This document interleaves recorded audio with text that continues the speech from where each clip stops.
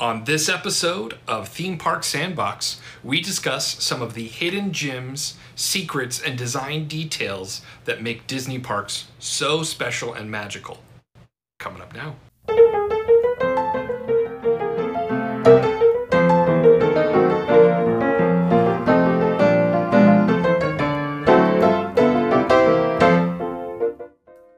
Hey guys, and welcome back to another episode of Theme Park Sandbox. My name's Drew. My name is Aaron. And today is a very, very special episode. It's a new segment that Aaron and I have come up with, and we think it's going to be really fun. And it's all about our favorite design details and kind of hidden secrets that you can find at different theme parks. So today, we're going to be zeroing in on specifically Disney theme parks, and we've got some pretty cool details. At least I do. I don't know about you, Aaron, but it was pretty fun. I'm excited. Yeah, Disney is renowned for the detail that they put in, and I think they really sweat on the details, and it shows. And us theme park nerds really appreciate it. So I think this will be the start of a multifaceted series of episodes, Drew. I'm really excited to talk about these hidden gems. Yeah, I don't think we're ever going to run out of different little details that we love that are hidden all around the parks. In fact, like when I was thinking about it, I thought of a bunch of things. I know you probably did too. Got a whole list. And you can tell that they're really great details because I haven't been to the parks in over a year, and they're still in my brain. Like it wasn't very difficult to find the hidden details within Disney parks. So it's true. Really, really exciting. Now, so what we're going to do is we're going to be kind of doing a couple each, right? So do you want to go first, or do you want me to go first? I'm glad to go first. Cool, let's do it. The first thing I want to talk about is Disney's use of props and just how awesome some of the props are that they've created that are bespoke for the parks. But what's even more impressive to me is when they can take something that was screen used. This is actually rare, I think, in the California parks to get something authentically screen used and see it in a Disney park somewhere. But you probably know mine and Drew's favorite ride in Disneyland is Indiana Jones. Oh, yeah. And so I'm talking about the giant villain Mercedes Nazi truck that they have in the queue for Indiana Jones. Yeah, that thing is huge. It's enormous, and it is the screen-used vehicle, and it's just so cool that they got that thing and that they put it into that queue, that they were able to acquire it from Lucasfilm, Amblin. I don't even know who the prop master would have been, but they got the real one. Yeah, and there's no way to miss it because it's literally in the middle of the entrance and right as you exit. So it's pretty hard to miss, and it's just such a cool set piece to have in the queue. And I don't know about you, but when I was a kid, I never even noticed that it said Mercedes diesel on the grill of the truck. Like once I found that out and I watched the movie again as an adult, I was like, oh my gosh, it really is that same truck. It's so cool. Mm-hmm. Yeah. It's a different color though. Yeah, they've definitely done some work, and I mean, compared to it needing to be used on screen and then anything that they would have done in post-production versus the amount of decades that it's just been sitting outdoors in Anaheim, yeah, it's going to change with time. Whether it's weathered or whether it's restored in a way, it is going to see some new coats of paint, literally and figuratively. Yeah, I've definitely have been worried in the past few years, especially whenever we get wet weather. Things I think age a little bit better in California than they do in Florida because the heat's not as intense and there's less rain. So it means that props like that I think last a lot longer under like the California sun, especially because it's under kind of the canopy of Adventureland and Jungle Cruise. But I was getting a little concerned. It was getting a little old. You know, you can tell when cars have been sitting and they get a little surface rust and they get kind of muggy inside. But to my surprise, a few years ago, they redid the entire thing. Like they redid the back area. They put in a bunch of new props in the bed.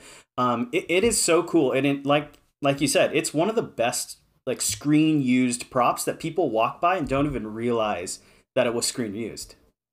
I think that it's such a cool but strange flex that they haven't called attention to that it's screen used. Yeah. So many movie cars especially have the plaque, or if it's a costume, it has the plaque that says, here's the movie I'm from, here's the year it came out, and here's the character who wore it. You know, very like Hard Rock Cafe-ify props. And Disney's just said, no, this is this belongs in this story, and a plaque doesn't belong in the story.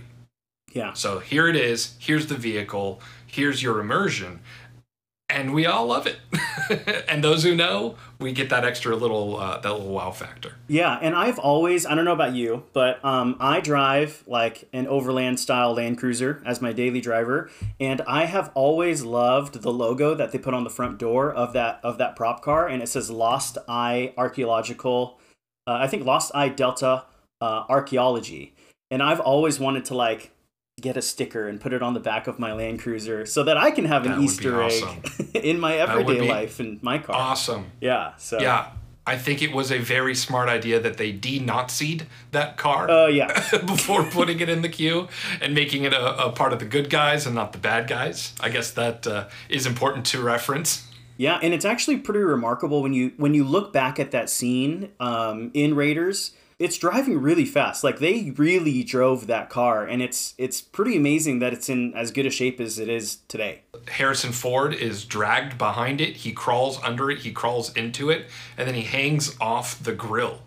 That whole thing was a jungle gym as far as like stunt work goes. Yeah. It was not just a prop. It was not just a vehicle. It was like really a set piece. And so a very impressive thing in just film history. Yeah, and actually, while we're talking about the stunts in that movie, there's a way that you can tell that it was actually the screen-used stunt car.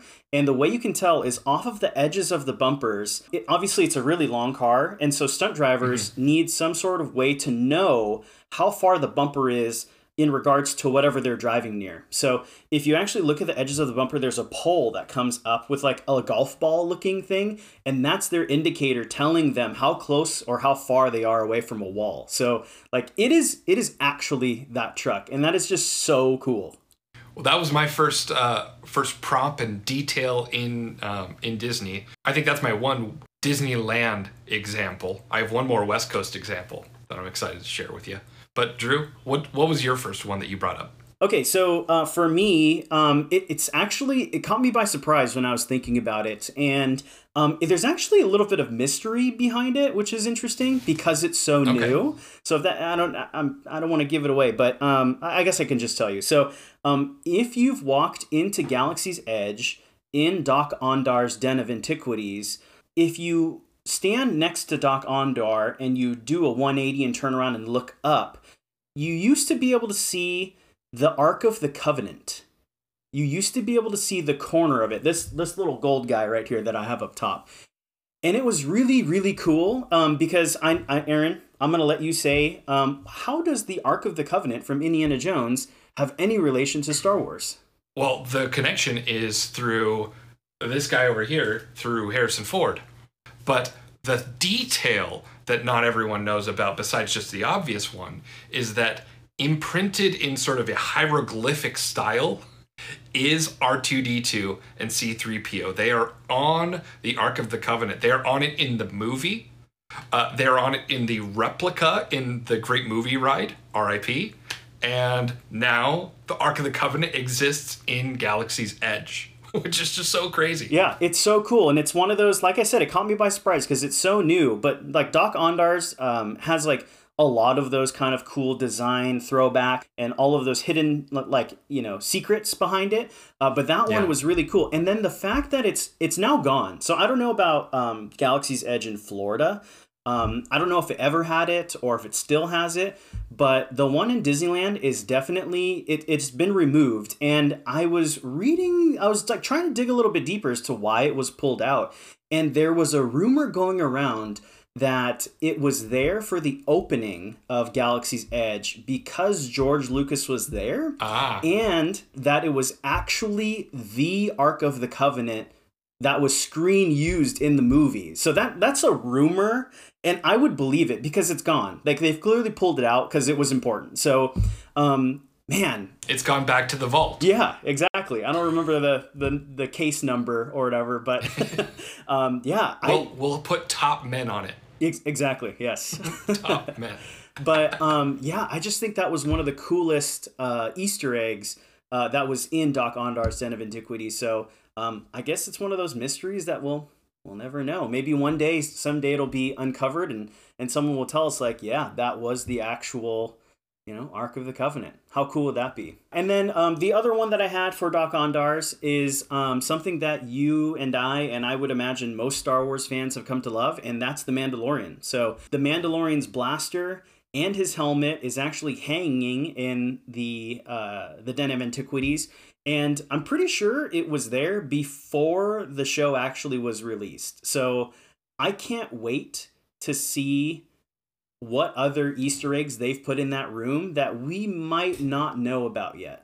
Yeah, I think you're right. I think probably they had announced The Mandalorian. I think that we knew what he looked like, but I don't think the show had dropped yet. Yeah, tell us if we're wrong in the comments, but I'm pretty sure Galaxy's Edge opened with those props in the Den of Antiquities before Mandalorian dropped officially.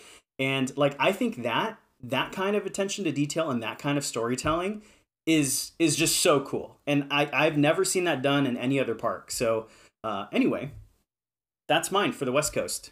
Well, as I said, I have one more West Coast little hidden gem. And in the same spirit of characters that are inside of properties where they don't really belong, kind of like the Ark of the Covenant, and kind of like R2-D2 and C-3PO on the Ark of the Covenant inside of Galaxy's Edge.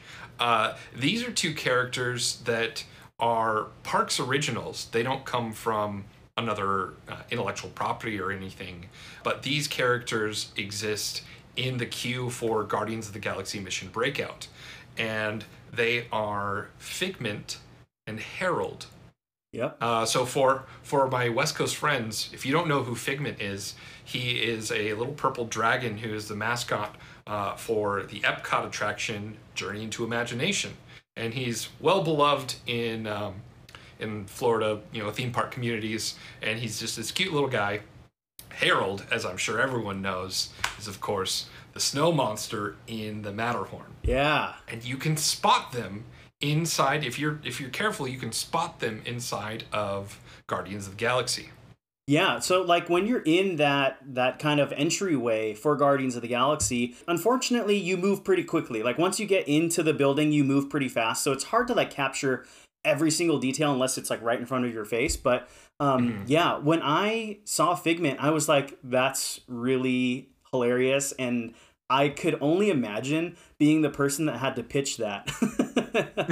Very meta, very like super meta. I mean, and it wouldn't surprise me if that was just one of the strangest requests that Imagineering had to call up the East Coast and say, hey, we need a Figment in DCA. And they're like, oh, are you doing like a Figment ride? No, we're going to put him in this frosted jail cell and hang him on the ceiling. Oh, okay, cool. Sounds good.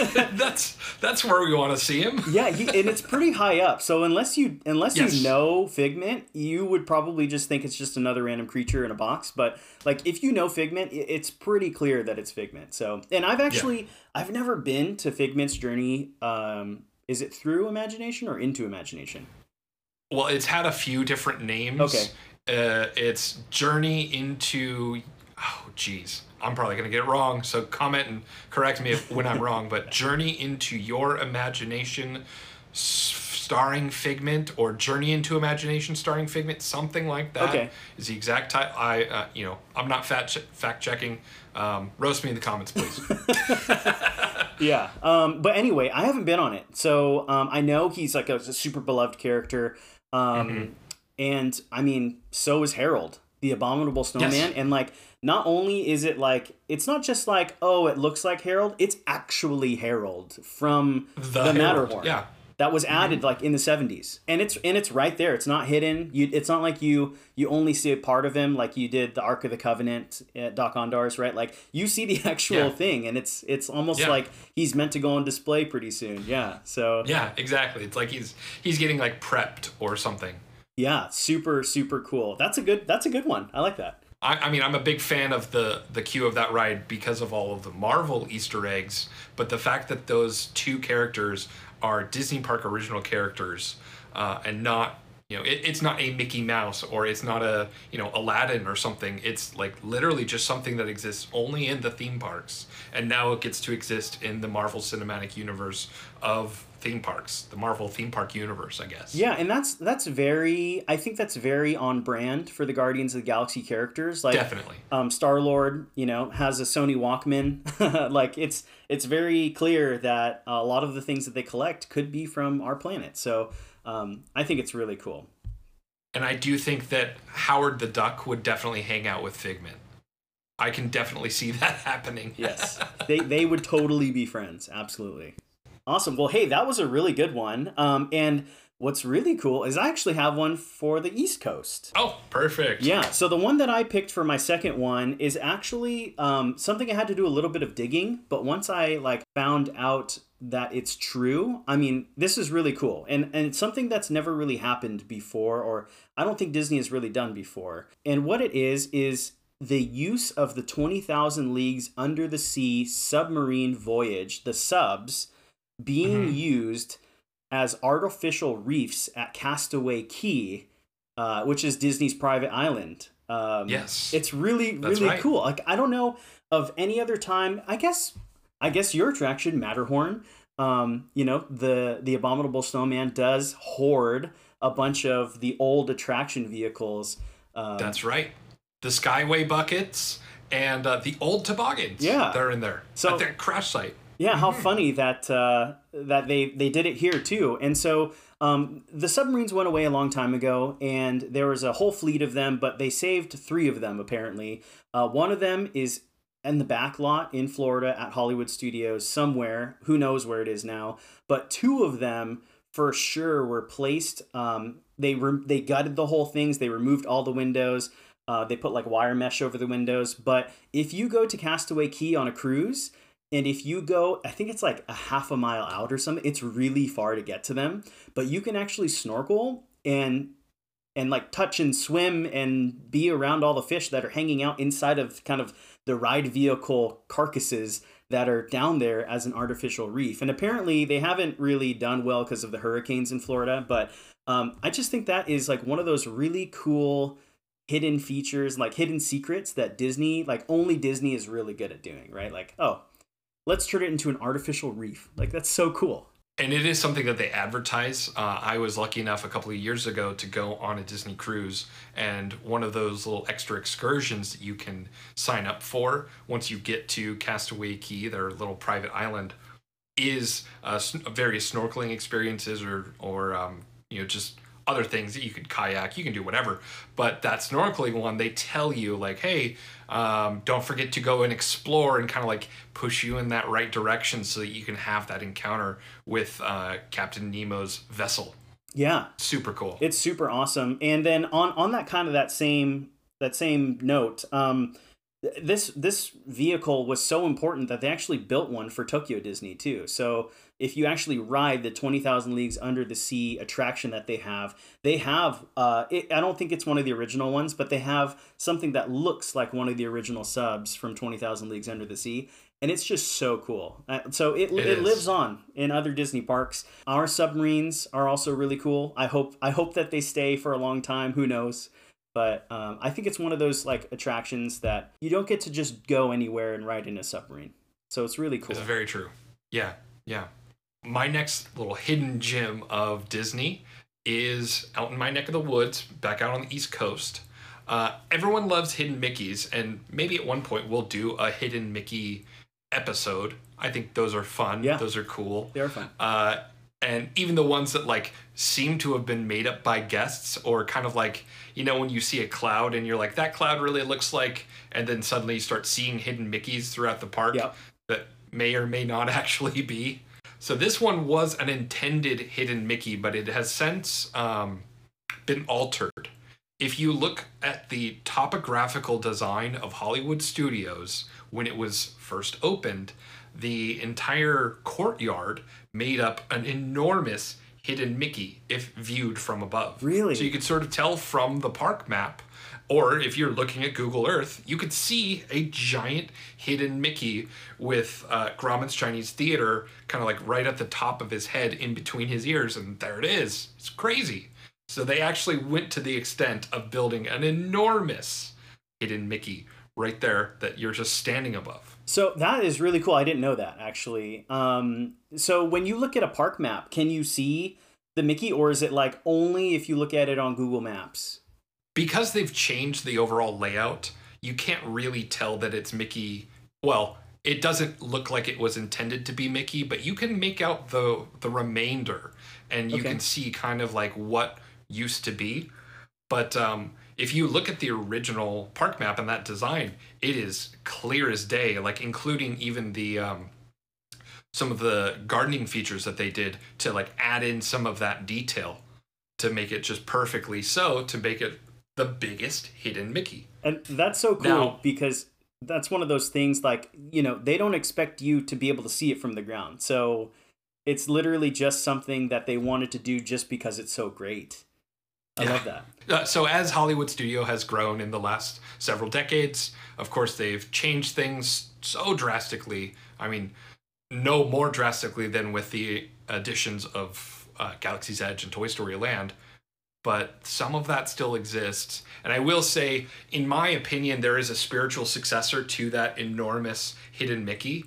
And it's not actually in the parks, but it is in the sort of general Disney bubble. There's a giant solar farm that is in a Mickey Mouse head shape. That's right. It's far from hidden, but on my car's GPS, it will come up in this very obvious Mickey head shape right there on the map, which is just delightful. Yeah, it's so cool. That is really cool. And actually, now that you mention it, there's one in California. Did you know that there's one of those in California as well? I didn't know that. Yes, there's one. If you're looking at Google Maps, and you're looking at Disneyland Drive between the Simba parking lot, which is like the new rumored Disney, I guess not a rumor, but the new Disneyland expansion area, and Pixar Pier, if you look at Disneyland Drive, there's actually a hidden Mickey that's outside of the parks completely. It's literally on Disneyland Drive, and it's really cool. So that's awesome. Yeah, one of those really great design features that, you know, they don't have to do, but they do it anyway, and it's really awesome. Also, another thing that's kind of on that is the address for Disneyland here in Anaheim is, that's right, 1313 Harbor, you know? So yes. What's the 13th letter in the alphabet, Aaron? That would be M. Oh, so MM, Mickey Mouse. Yeah, so that's right. Those are one of those those cool Easter eggs that we get, you know, and that we know because we've just been here forever. Yep. Yeah. Aaron and Drew nerd out with Google Maps and find all these dumb little quirks. They're just delightful little gems for us. Yeah. Yeah, but everyone always asks me, like, you know, what are those things that like make you go back to the park? And it really is those little minute details that aren't in your face, that you get to discover. And so I have a feeling we should do another one of these episodes specifically at Disney theme parks too, and maybe some others like Knott's Berry Farm or Universal. That'd be really fun. But, you know, let us know if you guys have any other hidden Easter eggs or, you know, hidden secrets that you like, or just really cool design features that you really appreciate. Tell us down in the comments, because, you know, we're always trying to add, you know, to our book of things that we like to bring up. Yeah, we'd love to shine a spotlight on some of our viewers' favorites. Definitely. And remember to subscribe down below, hit the like button, send this to your friends. Ask them if they know of any, you know, hidden Disney details or secrets that, you know, you might not have heard of. This was really fun. Super cool. With that, I think we came up with some really cool details. I can't wait to, you know, share it with everybody.